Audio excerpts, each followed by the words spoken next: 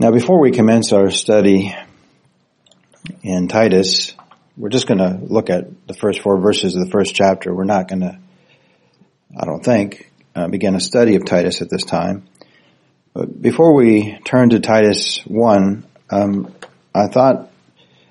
did my heart good to read this, and I know it was good for Gary to hear it again, and I thought I'd share it with you all afresh. We read in Job chapter 20, you'll turn there, just the last part of Job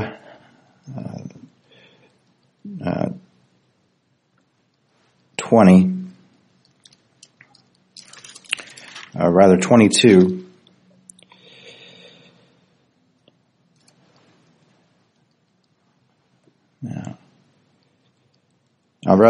Job chapter 2, my mistake. Job chapter 2 rather. And then in verse 22, I'm going to have to find that. Carrie probably has it right there. I'll find it. Job 22:29. I'd like to remember the reference. The reference is good to remember, but it's far better to remember the word, is it not? It says there in Job 22, verse 29, there in the latter part, beloved, he shall save the humble person. Now that word humble person, that expression, you can substitute that there for he shall save the sinner. He shall save the sinner. It makes me think about what our Lord tells us in Luke 18. You remember that account of the Pharisee and the publican? And we're all born depraved, or born into this world, coming forth from our mother's womb, speaking lies. Just utter and complete darkness. What this Pharisee says of himself, he says, "I thank you, God, that I'm not like other men." What a lie! And that's the lie you'll be left to believe unless the Lord does something for you. Luke 18, verse 9. And our Lord spake this parable unto certain which trusted in themselves that they were righteous and despised others. Those two always go hand in hand. You find yourself in the midst of self-righteous people, you wait long enough, they're going to start despising you. You just wait on it. They'll start looking down their noses at you. Those two always go together like the two sides of the same coin. They thought that they were righteous in of themselves and despised others. Verse 10, 2 men went up into the temple to pray, the one a Pharisee and the other a publican. The Pharisee stood and prayed thus with himself, God, I thank thee that I am not as other men are, extortioners, unjust, adulterers, or even as this publican. I fast twice in the week, I give tithes of all that I possess. And the publican, standing afar off, would not lift up so much as his eyes into heaven, but smote upon his breast, saying, God, be merciful to me, a sinner. And we can say it all the more emphatically this morning, by God's grace. God, be merciful to me, the sinner, the worst of sinners, the worst. Beloved, he shall save sinners from their sins, true sinners, not those who pretend at it, but those who know it by God's grace. Now, as I mentioned, we're going to be looking at Titus chapter 1. You just return there to where we were reading, at Titus chapter 1. 1 Timothy, 2 Timothy. Some of you got the fancy electronic Bibles, do you? I guess you can go right there. Titus chapter 1, verse 1. And I'll begin reading there in verse 1 once again. Paul, a servant of God, an apostle of Jesus Christ, according to the faith of God's elect and the acknowledging of the truth, which is after godliness, in hope of eternal life, which God, that cannot lie, promised before the world began, but hath in due times manifested his word through preaching, which is committed unto me according to the commandment of God our Savior, To Titus, mine own son, after the common faith, grace, mercy, and peace from God the Father and the Lord Jesus Christ, our Savior. Now this morning I'd like for us to take a few moments to study the first 4 verses found in the book of Titus. We read here Paul referring to himself, not with some bombastic title like doctor or reverend. He's not saying, hi, I'm Dr. Paul or I'm Reverend Paul, but simply Paul. Now his name actually means little. He writes, Paul, a servant of God, a slave of God. Now, while this is a very humble title indeed, but it's also a title with much honor. Little Paul, a servant, a slave of God. Paul, a willing, loving bondslave of Jesus Christ. And beloved, this is how all of God's preachers should be known, as servants of the Most High God. Paul writes in 2 Corinthians 4, verse 5, we preach not ourselves, but Christ Jesus the Lord, and ourselves your servants for Jesus' sake. Before Paul met our Savior on the road to Damascus, he was a servant of sin. But being justified and called by the grace of God, he became a willing, loving bondslave to the Lord Jesus Christ. And we see Paul often referring to himself as a servant, a slave of God in his epistles. He also calls himself an apostle of Jesus Christ. Now the word apostle simply means one sent of God. You see, the Lord Jesus Christ commissioned, gifted, called, and sent Paul, previously known as Saul of Tarsus, to declare this message of salvation in Christ Jesus. I love the way the beloved physician Luke records his message there in Acts 13. This is what Paul said. The Lord commanded us. In effect, he's saying, I'm not here to tell you about my business. I'm here because the Lord has commanded us. The Lord commanded us, saying, I have set thee to be a light of the Gentiles, that thou shouldest be for salvation unto the ends of the earth. And when the Gentiles heard this, they were glad and glorified the word of the Lord, and as many as were ordained to eternal life believed. Now in Titus 1:1 we read there this part of that verse. It says, according to the faith of God's elect and the acknowledging of the truth, which is after godliness. Now the faith of God's elect, that's the faith that glorifies God's Son. That's the truth as it is in Christ. And so that begs the question, who are the elect? Well, the elect are the very ones chosen of God unto salvation before the foundation of the world. And Paul would have us to know that he was one of them, not because of anything he had done, but simply according to God's eternal purpose and grace given him in Christ Jesus before the world began. And that speaks to us who believe here this morning. It says there just turn a few pages to the left there, 2 Timothy chapter 1, verse 9, it says there, the gospel according to the power of God who hath saved us and called us with unholy calling, not according to our works. Let me say that again.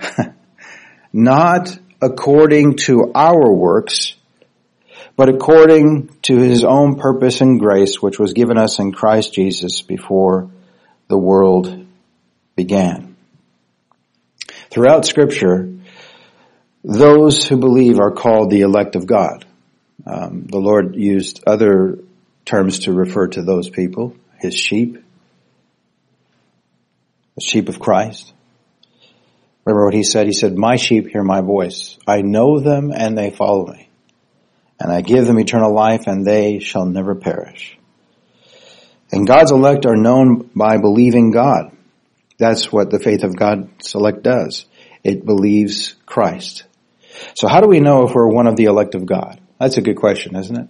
How do we know we're one of the elect of God? Well, God grants faith to believe the truth through the preaching of the gospel when it pleases God. And that God-given faith is particular and peculiar to God's elect. The faith of God's elect, we know, is the gift of God. You see, faith is not something that's innate or native to the depraved, sinful heart of man. We're not born with this faith. And so we see how that faith, the faith of God's elect, is the gift of God, whereby he sovereignly gives faith through the preaching of his sent ministers, which is the means that God has ordained. I like that verse in Ephesians 2, there in 8-9. It says, by grace ye are saved through faith, and that not of yourselves, it is the gift of God, lest any man should boast.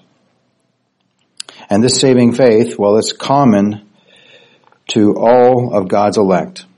And we see that in verse 4, that it acknowledges the truth. You see, this is why we're here this morning. We know that it pleased God through the foolishness of preaching to save them that believe. And beloved, he has saved us, he is saving us, and he shall save us. Now, put simply, salvation is all of grace and is entirely determined, dependent, and accomplished by the Lord Jesus Christ himself. It's entirely determined, dependent upon, and accomplished by the Lord Jesus Christ. I love that verse in Hebrews chapter 9, verse 26, don't you? It says there, he appeared, or he came the first time to put away sin by the sacrifice of himself. And so now this saving faith which is given to God's elect, that faith leads those who believe to both love and acknowledge the truth. That is, they confess the truth that glorifies God. Now, the nature of the faith of God's elect involves believing the truth from the Word of God, and that truth is concerning his Son, our Lord Jesus Christ. You see, Christ, who is the truth, he's revealed by the Holy Spirit of truth, and that revelation comes through preaching. And so both true faith and true repentance both lead to the same end. They both glorify God and confess that salvation is in Christ Jesus alone. That in Christ dwells, hear this, all the fullness of the Godhead bodily. And beloved, we stand complete in him. In Titus 1, verse 1, it speaks there about the saving faith of the gift of God to his people, which is according to the faith of God's elect.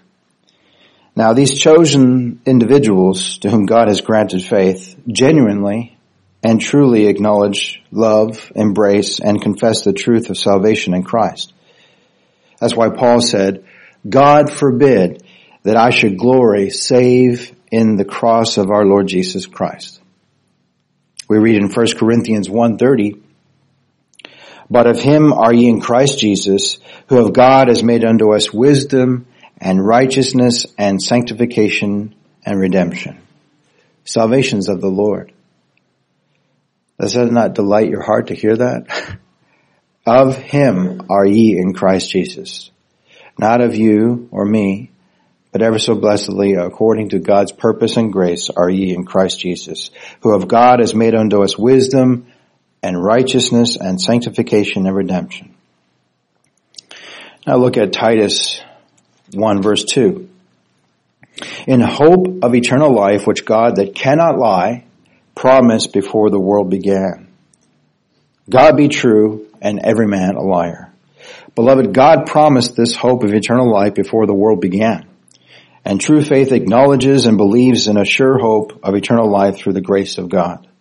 And beloved, we rest with this confidence and this blessed hope, Christ in us, which is called the hope of glory. Now, this hope is not like some shot in the dark. For you see, this hope is a true living person, Christ in us, the hope of glory. And we have this good hope through grace, the grace of God. And by that grace we lay hold of the Lord Jesus Christ for not some of our salvation, but all of it. Beloved, this hope of salvation in Christ is the promise of God who is ever true. It's by his promise, the one who cannot lie. And so our sure salvation is by the promise of God, and it's an eternal promise. God's promises of hope, of eternal salvation, eternal justification, eternal sanctification, and indeed a total and complete deliverance from all our enemies. And this promise goes all the way back to the covenant of grace made with the Godhead in eternity.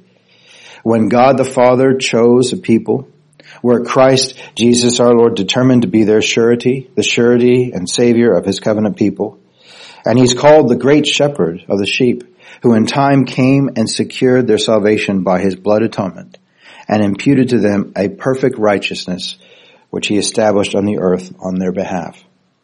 This is the only ground and hope of our salvation, beloved. This is the promise of eternal life that God hath made in Christ Jesus before the world began, and it's an eternal promise. Peter talked about this in his second epistle.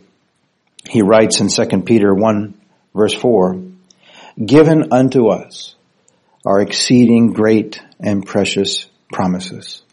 And beloved, we possess those promises in Christ Jesus, promises of salvation, promises of eternal everlasting life, knowing that God foreordained all his works from before the beginning. Beloved, this salvation by promise of him who cannot lie is according to the word of God given us in Christ. And since it's true that God promised eternal life in Christ before the world began, it is the obligation of everyone to believe that promise. For this promise has been given to us by God himself in his word. And as I mentioned earlier, God cannot lie. It's all right for you to question the man and say, well, I think he might be lying. But you start doubting God. Well, what are you making out God to be, a liar? That's exactly right. And so since it is true that God promised eternal life in Christ Jesus, you can depend on his word. He does not lie. Now the faith of God's elect, as we've talked about before, is persuaded by this promise. And the faith of God's elect embraces this promise. You see, it's both persuaded by the promise and it embraces the promise. We read in Romans chapter 4 that Abraham believed God, and he was fully persuaded that all that God had promised, God was able to perform. How do we know anything about this eternal promise of salvation given to those elect who acknowledge the truth? Beloved, it's through preaching. It's set forth in Titus 1 verse 3.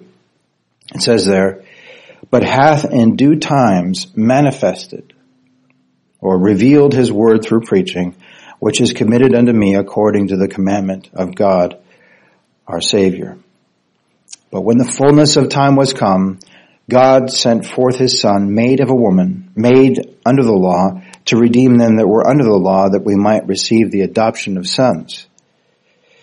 God called preachers after he raised his Son from the dead, and our risen Lord, we see this in the last part of Matthew and Mark, our Lord commanded his church to go into the world, into all the world, and preach the gospel to every creature.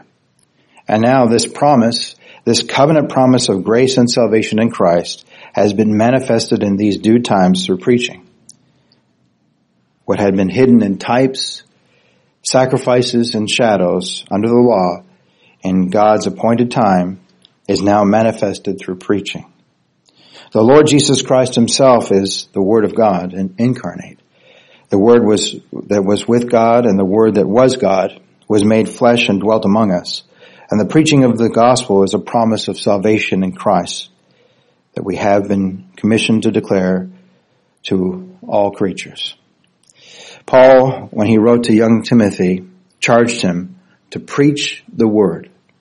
And he emphasized the message of Christ crucified, saying, "I am determined to not know anything among you save Jesus Christ and him crucified." God, in his due time, has chosen to manifest his word through preaching. And this mandate, this great commission, is committed unto us according to the commandment of God our Savior. And Paul said, "We have this treasure in earthen vessels, that the excellency of the power may be of God and not of us." You see, beloved, we're not to make much of the preacher. We're not to make much of the preacher, that's for sure. But we should most certainly make much of the preaching. How come? For it pleased God by the foolishness of preaching to save those who believe.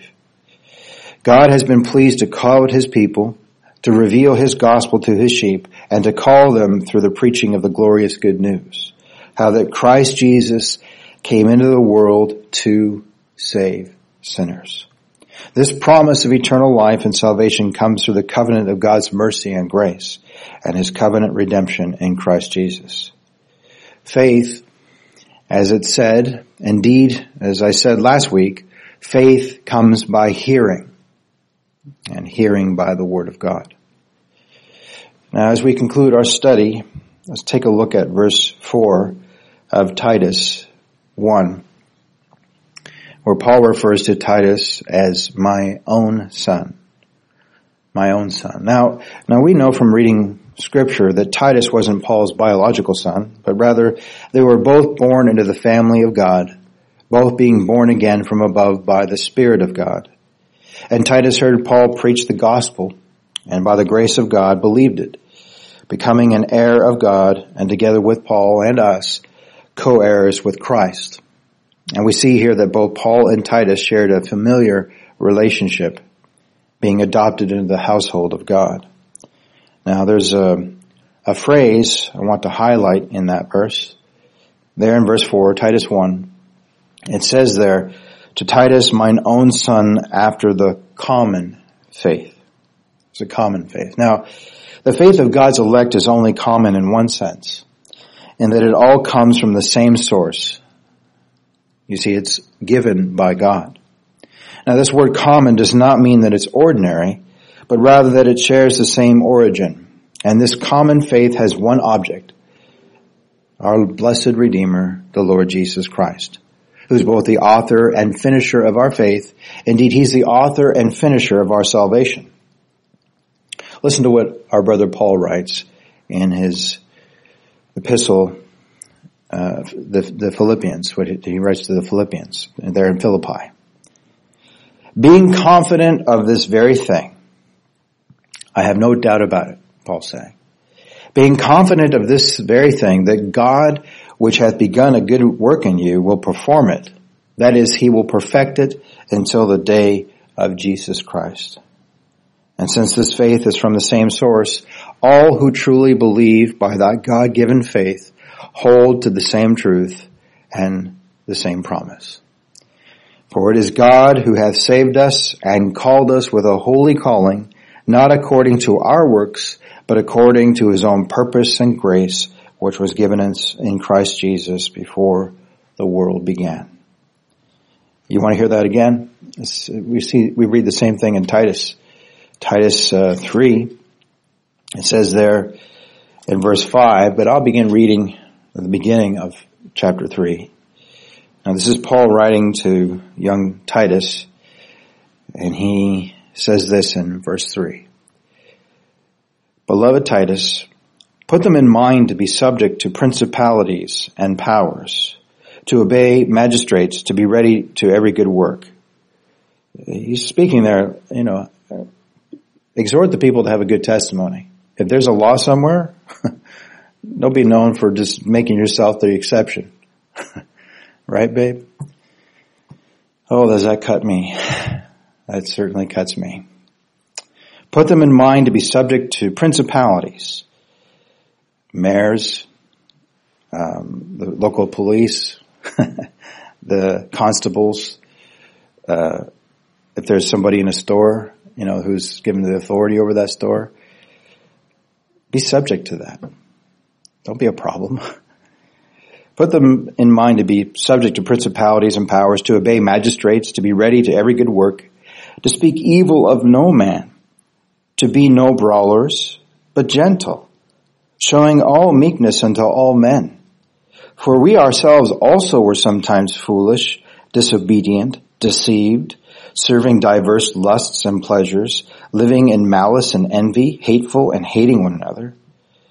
But after that the kindness and love of God our Savior toward man appeared, not by works of righteousness which we have done. We didn't deserve this mercy. We didn't do something to make ourselves to differ. We didn't check off the right box, and because of that, God's merciful to us. It says so plainly. not by works of righteousness which we have done, but according to his mercy he saved us, by the washing of regeneration and renewing of the Holy Ghost, which he shed on us abundantly through Jesus Christ our Savior, that being justified by his grace, we should be made heirs according to the hope of eternal life. Beloved, we're justified by God's grace and made co-heirs with his Son, the Lord Jesus Christ, according to the hope of eternal life. You see, beloved, this common faith has one source, one object, one hope, one truth, and it yields the same effect. It glorifies God. As Paul declared before, so I say so again, God forbid that I should glory save in the cross of our Lord Jesus Christ. This common faith is born of the grace and mercy of God, and it brings peace to the hearts of his people.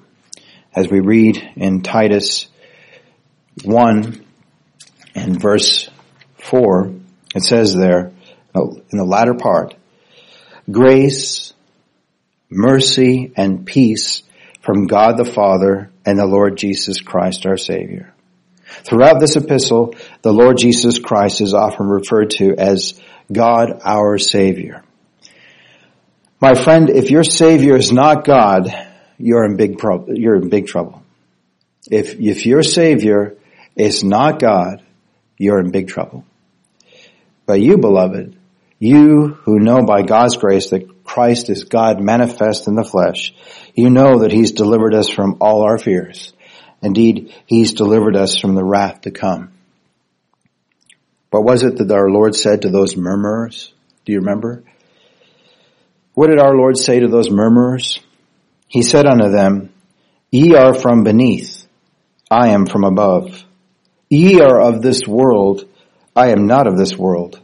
I said therefore unto you, that ye shall die in your sins, if ye believe not that I am. Ye shall die in your sins.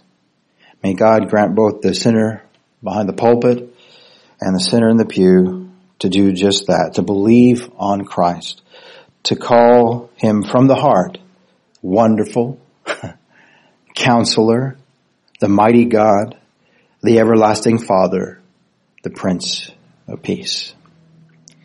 Amen.